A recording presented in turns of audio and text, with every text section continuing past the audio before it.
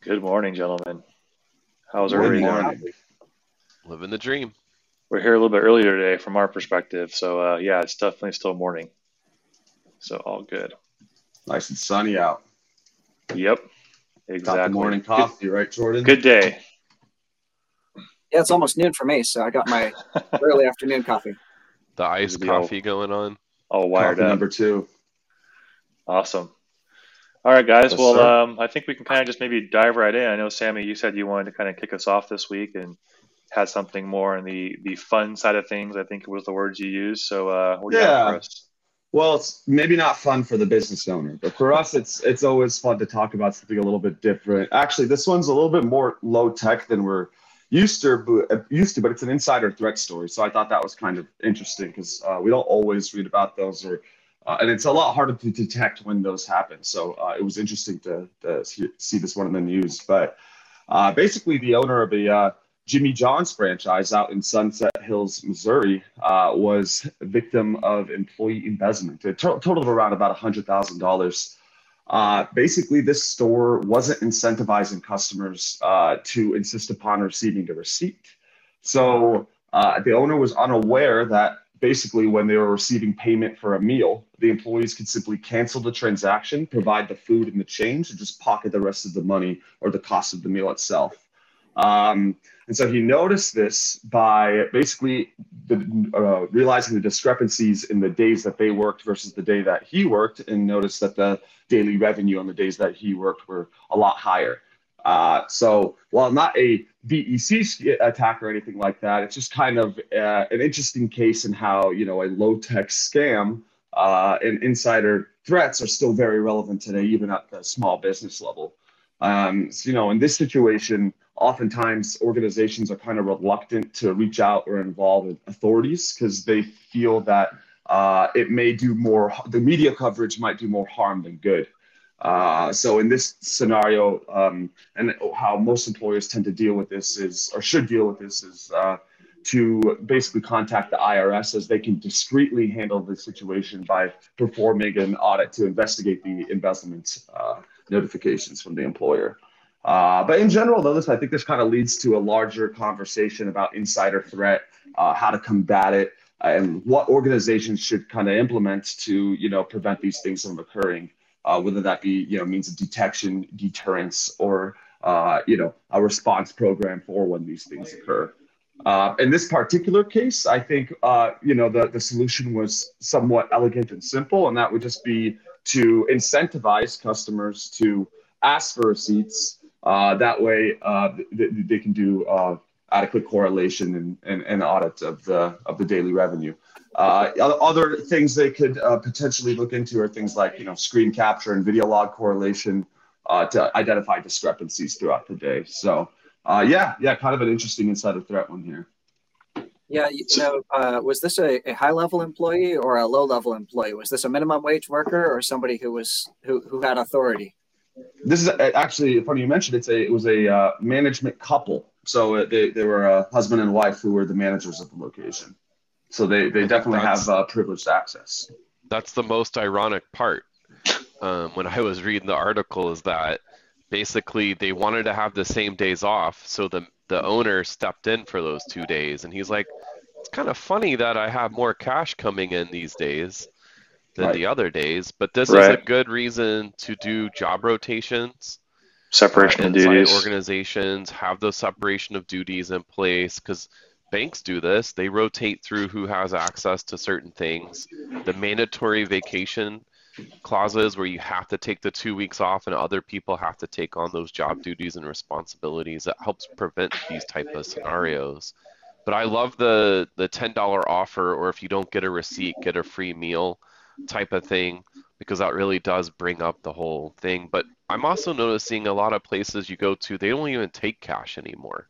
Right. So that gets rid of that issue overall. Yeah. Definitely a harder scam to pull if you're not accepting cash.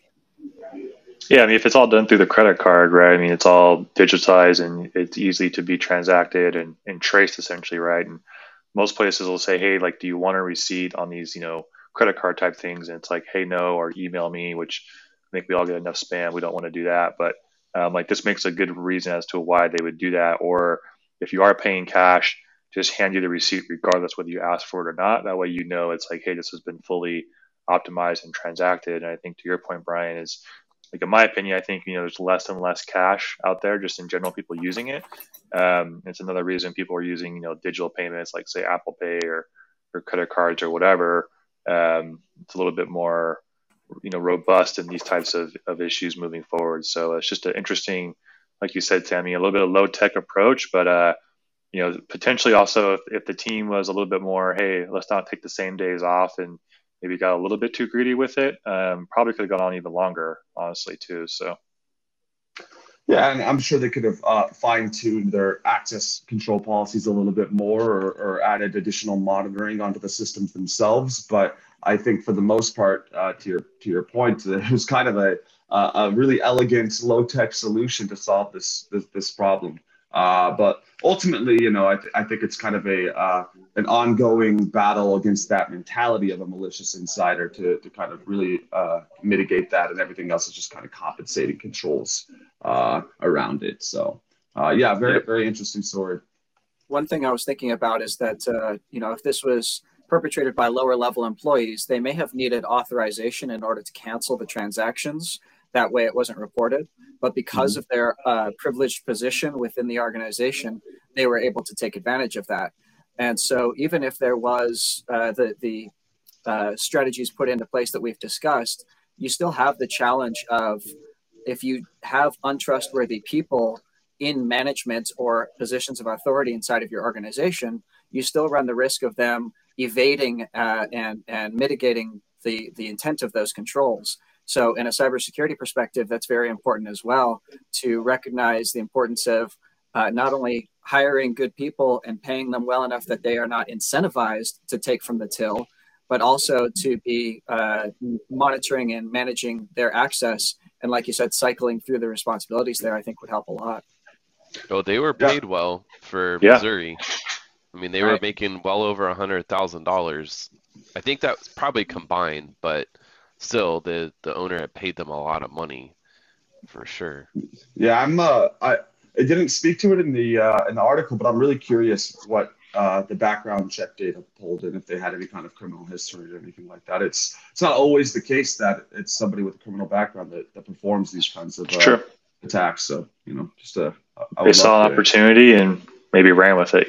So like you said, low tech sometimes pays off, but in the end, it's still a fraud to the business. So that type of thing does suck for the small business owner, because like I think the way his sign was written was pretty like, hey, I have to close for a few days to handle this, and he's still paying like franchise fees and other things. So it's just unfortunate, really, overall. So. Well, that's a huge one, is the business impact of the franchise fees. I mean, that could sink you right there, because that's usually a good chunk of your revenue, or well, not revenue, but the profit ends up going back to the franchise itself. And so he's stuck having to pay that, even though he didn't collect the money. Yep. So Sammy, may be fun, but not so fun, sir. It's a unique one. Well, now I'm hungry and want a sandwich. I don't know about Jimmy John's, though. I'll leave it at that. Throwing shade I didn't say on where, but okay, there you go. All right, that's funny. Well, shall I bring it to something a little bit more serious here? Let's go for it, Jordan. What do you got? Turn it up. I was reading this press release from the NSA. It's actually the NSA, CISA, Cybersecurity Infrastructure Security Administration, and the FBI put out a joint cybersecurity advisory last week, indicating that they've identified these Chinese hacking groups, and they specifically said Chinese-backed. So that suggests that they are working on authority of the Chinese government, the People's Republic of China. These groups have actually infiltrated network service providers, so internet service providers. They didn't name names, but I'm assuming that it's probably some pretty large groups. Apparently, what these threat actors have been doing is identifying vulnerabilities within the ISP themselves and exploiting them, not only to gain access to the information that the ISPs can provide, and also to be able to siphon traffic that's going through it, so then they can monitor and exfiltrate data that's going through the ISP network, but also so that they could use their ISP infrastructure as the attacker's command and control infrastructure. or at least to proxy their own traffic through these trusted networks. And this highlights just such an incredibly, first of all, a complex operation that these threat actors are going through. But secondly, the importance of securing this supply chain, the communication chain, and a trusted service provider like this can really lead to the exploitation of innumerable downstream customers or even unaffiliated people, organizations, because now they are seeing traffic coming from a trusted ISP without naming names and saying, well, that's from that ISP infrastructure, that should be trusted transaction there. They even compromised ISP accounts, got into the Radius servers. They were able to modify the ISP routers so that then they were able to set up their own routes, capture traffic that was going through, and exfiltrate data out of that network, out of the ISP infrastructure into their own controlled infrastructure.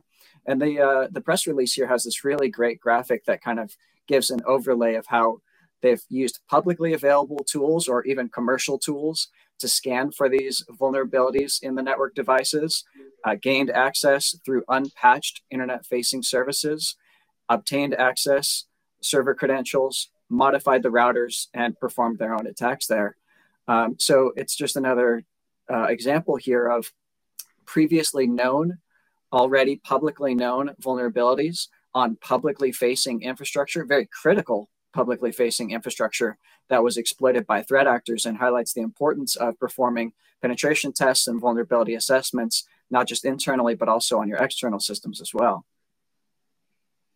Yeah, this is a very, I'd say, scary one, and kind of, somewhat near and dear to my heart, coming from like a networking background and having worked with large ISPs over the years and the complexity they have. And they are very big prime targets, like you say, right? I mean, there's sometimes thousands or 10,000s of nodes that they manage. There's hundreds of engineers in there at different levels. There's, massive access to be gained. And, packets don't lie, as we kind of like to say, right? So if you can kind of control the traffic and redirect it and, siphon things one way, I mean, you can see everything, right? I mean, it's simple as that. So you can gather a lot of intel on people. You can gather a lot of intel around your potential target, if you will. You can, to your point, use it as a attack vector with tens of thousands of IPs and essentially kind of bots, if you will, to do that attack. So yeah, very, very scary stuff out there. And I think we've seen similar, kind of, this is somewhat with the T-Mobile issue from several months ago, where it was a few, I believe, like unpatched kind of public facing routers that were gained access to, and then essentially jump through the network right at that point. So very scary stuff out there, and something that needs to be, in my opinion, really monitored. And ISPs have a pretty big diligence to like the public, in my opinion, because we all have to rely on them for our internet access, right? And it's a very, very scary system. And the other thing too, it's like, if you think about how the internet really works, is it hasn't changed in 30 plus years. I mean, a lot of the protocols are the same. Yeah, there's some, security around them, but, speaking holistically, there's a lot of, potential gaps in just how, these types of large scale systems really work and how they play together. So interesting one out there for sure. Yep, and it comes back to some of the micro-segmentation conversations, just thinking about having those management networks separated as well, and then being able to authenticate continuously who's accessing the network and do they still have authorization to be in there.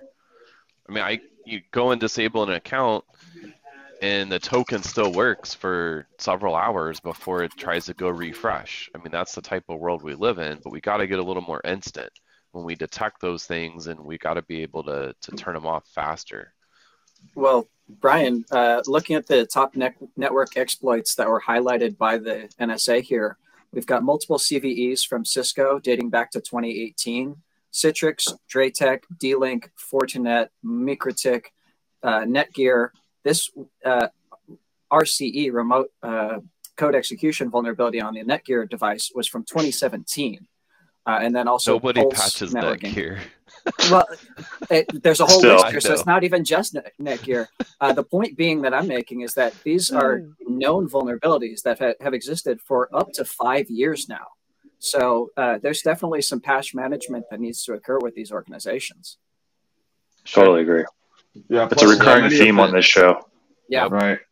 But it also makes me wonder how many unnecessary services they have available on the internet anyways. It's like, are these unpatched because nobody's using them? That's often the real reason, is that they're not aware that these things are out of date because the last time anybody used this system was in 2017. So I think there's something to be said about, going through and actually disabling or minimizing your attack surface here.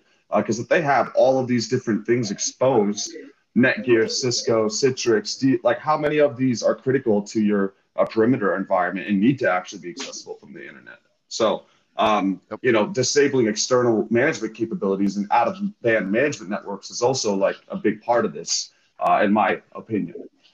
And we don't know who these ISPs are. Some of them may be major, some of them may be minor. So there's those considerations to take in mind too, that managing or even knowing what your network inventory is harder the more complex your organization is, and also harder the smaller your organization is if you don't have those resources. Yep. That's why I'm a huge fan of having a VPN and locking down those services and not being publicly enabled. I mean, you go back to the pandemic, people were walking out the door and enabling RDP protocol so they could remote right back into the network with no VPN on. You're leaving more attack surface there. And I'm not saying VPNs are perfect by any means. They're subject to their own vulnerabilities, but it's a start.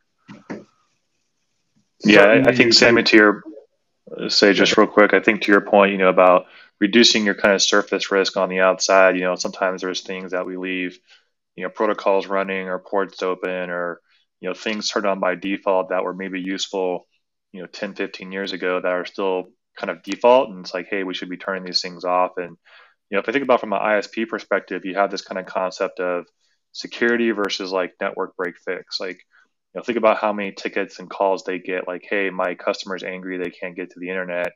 Sometimes you maybe have a different kind of engineer or skill set level in there just saying, well, let me make these changes, not really, aware of the unintended maybe security consequences of, okay, well, it works now. Customer's happy, cool, let's get them back and running, and not going in there and saying, well, let's go ahead and tighten this back up down the road. So there's a lot of, I think, process too that can be improved in those situations. Well, a common one that's left open nowadays is port 80. And the reason they leave it open is for the redirect. Well, most browsers and devices nowadays will automatically try SSL. So that's one of those things that could go back and start looking at, well, can we just turn it off? Is it really necessary to have that redirect in place anymore? Yeah. Good stuff. So kind of maybe going back in time a little bit here, only just a few years ago from 2019, I think we were all aware of a pretty significant breach that happened that year with Capital One. A little bit of updates on this one. The person, basically found responsible, and, they could be charging her and burning through everything, has been officially convicted from a wire fraud and a few other accounts from the 100 million essentially records that were breached from Capital One in 2019. So it sounds like the juror took about 7 or 8 days to kind of go through everything. No convictions been essentially sentenced yet. It's happening in September, but it could be potentially up to 25 years in prison. It was a pretty significant event that happened. I think we were all aware of this at different points in time. It was all over the news. It raised a lot of questions about, consumer security, cybersecurity, and it kind of, I guess in a positive light, if you want to look at it this way, it did bring a lot of attention to like this field. And I think it allowed people to kind of really step up in some regard, but it's just unfortunate it takes these large scale events and whatnot. So just some updates on that one, that things are, moving forward with that case, and there'll be some sentencing here in September. So we'll see kind of what happens. But, it does show that, cybercrime from a prosecution perspective is still to be something that's very serious and taken not very lightly. So I think we've had kind of conversations about this in the past about, hacking back and, potentially kind of going back after people, and, this kind of whole concept of cyber warfare that has been escalating. It's just showing us that, the at least from like a U.S. perspective, they're taking it very seriously in how they, potentially prosecute and, assess time and penalty to these situations. So interesting stuff. Yeah, not worth it. I mean, the career is done. Yeah. Like the amount of money and stuff you could have made after all that, it just, yeah, gone from that perspective. If I remember, maybe this person was found, I'm a little rusty on it 'cause it's been a little while, but I think, didn't they have some drops in their VPN that they were trying to shield, and that's how they were able to detect this person? Yeah, it was also a little bit of bragging too. I think like on GitHub there were some brags like, hey, this was done. And then there was a pretty, I guess as Sandy would say, like not a very good OPSEC and kind of like a decent trail, if you will, left along type of thing. So a little bit of that, hey, maybe it wasn't always about money and about the notoriety of like, I could do this, which we've seen in increasing cases and things like that too. So just a reminder for those of you out there, Capital One was fined $80 million in 2020. And then in December 21, they agreed to pay out about $190 million in class action lawsuit, plus the cost of everything else. So that was a very significant financial and business impact to Capital One over the years and compromise as well as brand reputation. So again, just shows you how impactful these things can be, not just from a monetary perspective, but to everything behind the scenes. So I want to add that everyone who was involved at Capital One in investigating this, as well as the law enforcement in order to bring this person to justice, they were all very lucky that in this case, it was not organized crime, because organized crime would have laid much lower. In my view, I did a case study on this for my previous employer. In my personal view, this person wanted to get caught. Their handle was erratic. They were well known on hacker forums. They were open about the attacks that they were performing, if not the particular targets, but it was clear from the information that they provide where the information was coming from. They kept on putting out information at an increasing pace and rate until they were caught. And it seemed, from my personal view, that this person was almost upset that they weren't getting the notoriety, the recognition for their skills, for their knowledge, for their ability to exploit this. They weren't trying to. There were some instances where this person offered the data for sale, but it to me didn't seem like that was their priority. right. Whereas if this was a hacking group associated with a nation state, North Korea, Russia, China, just as examples, but also Vietnam and several others, they would have been exploiting this in depth. And they would have been concealing the fact that they had this access and this information and squirreling it away for later use. Furthermore, it would have been much harder to bring this person to justice, even if they had been identified, because this perpetrator remained living in the United States. So it's remarkable that we have this much information about this incident, but it's kind of due to the fact that this was one of those rare lone wolf attacks rather than an organized crime kind of attack or a nation state perpetrated attack. Or is that all part of the PSYOP, and are they just a scapegoat to the I know, right? I thought about that. When I was doing my case study, I was in disbelief that how much information they had put out there, and there were even other gray hat people in conversations with this person saying, "You're going too far. You're not doing. What are you doing?" kind of thing, and they just kept going. Doesn't surprise me. Right. Well, I think that's a good segue into another legal related thing here. From the Department of Justice released that the Russian botnet was disrupted in an international cyber operation, and this was in our own backyard for some of us here in San Diego.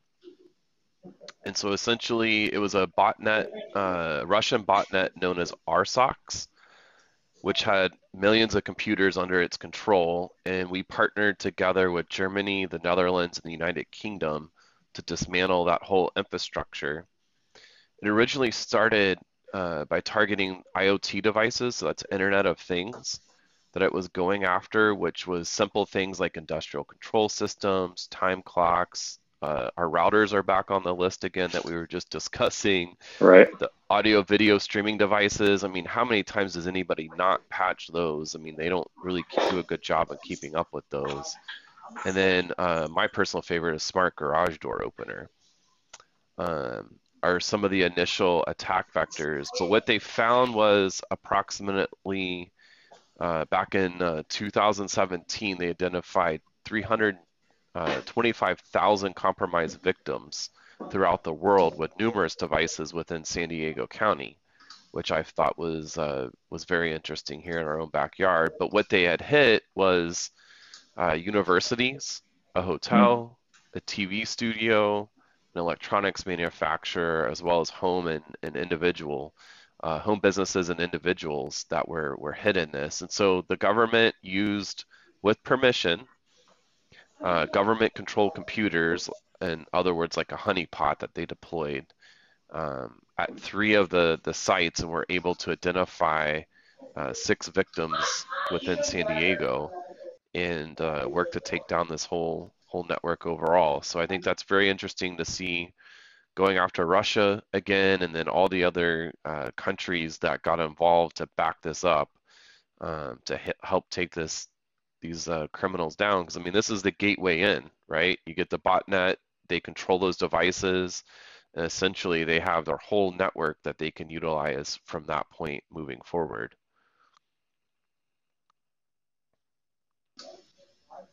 Yeah, Samuel, are you familiar with this group? The RSOX group? No, I haven't heard of them. Neither have I. I definitely have I've seen this kind of botnet before in action, but yeah, this specific group is definitely new to me. I haven't seen them on the forums. Sorry, what were you saying, Derek?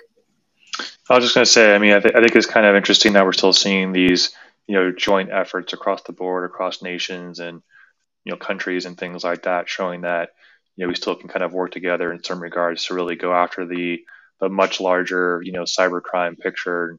I think, Brian, to your point, there's that, constant worry about the IoT devices and what's on your network. And, like you kind of jokingly saying, like these media players. And, I always ask people like, hey, like when was the last time you patched like your smart TV? And they're like, well, never. Like, exactly. I think that's the point, right? So it's always that case of, what's on your network? Are you patching it? Are you scanning for these things? If these things can't be patched, can we isolate them?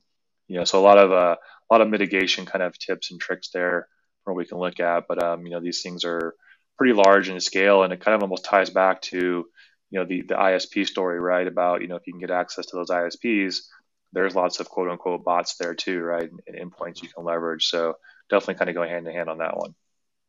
Well, I'm taking a look at an archive copy of their homepage right now. If you go to their homepage right now, it just has a disclaimer from the FBI saying that this website has been seized, or DOJ, I should say. Sorry, I won't click your link.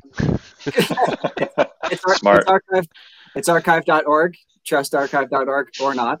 But I'm looking at an archive copy of their website, and it looks like a legitimate business. I was thinking about the name RSOX, SOX proxy.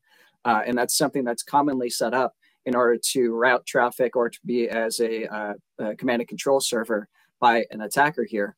And so they describe, it's got a beautiful website here with a Christmas theme from the date that I'm looking at it here. And it says the RSOX project, professional solutions for providing a personal privacy. Register now and try it for free. General service statistics, 150K residential properties. 290K exclusive properties, 40 personal proxy countries, 30 VPN servers, 30 VPN server countries. They've got their news page, very, very well polished website. And I can see how this could be used for good or for evil. And perhaps they were intending to cater to that more evil side of it here.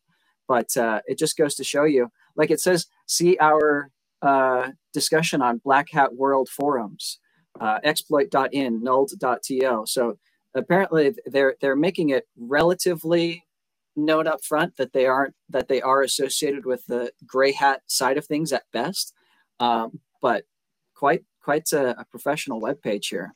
Yeah, I find it funny that it's not even on the Tor network. I mean, I'm sure there's a version of it, but it's just available on the public internet. So it's kind of interesting to see that they're hiding in plain sight here. And then to your point about running as a legitimate business, they even have bulk pricing. Like it's like $30 per day for access to 2,000 proxies, or $200 per day for access to 90,000 proxies. So You know, Interesting. they're coming up with legitimate business cases to meet people's budget. So I prefer the exclusive plan myself. yeah. The all-inclusive built in, yeah, unlimited. If you got a nation state bankrolling you, then go for it. Well, it just shows, kind of goes back to our continuing topic that a lot of these are run like legit businesses, right? I mean, they have like a whole sales team, a tech support team, very well thought out pricing and methodical. So, you know, they are like run as close to a legit business as possible, just on the other side of the coin, if you will. So, yeah. It's like a front. It's like, hey, you're the legitimate services, but by the Yeah. way, if you want our access to our secret menu. Right. Awesome. Well, I think everybody, this was a really good, show this week, and appreciate everyone's input. And, to our viewers out there, like, subscribe, comment, let us know what you want to see out there. And yeah, looking forward to talking to everybody soon. Right on. See you next time. Stay safe All out right, there. take care. Stay safe in cyberspace. All right. Take care.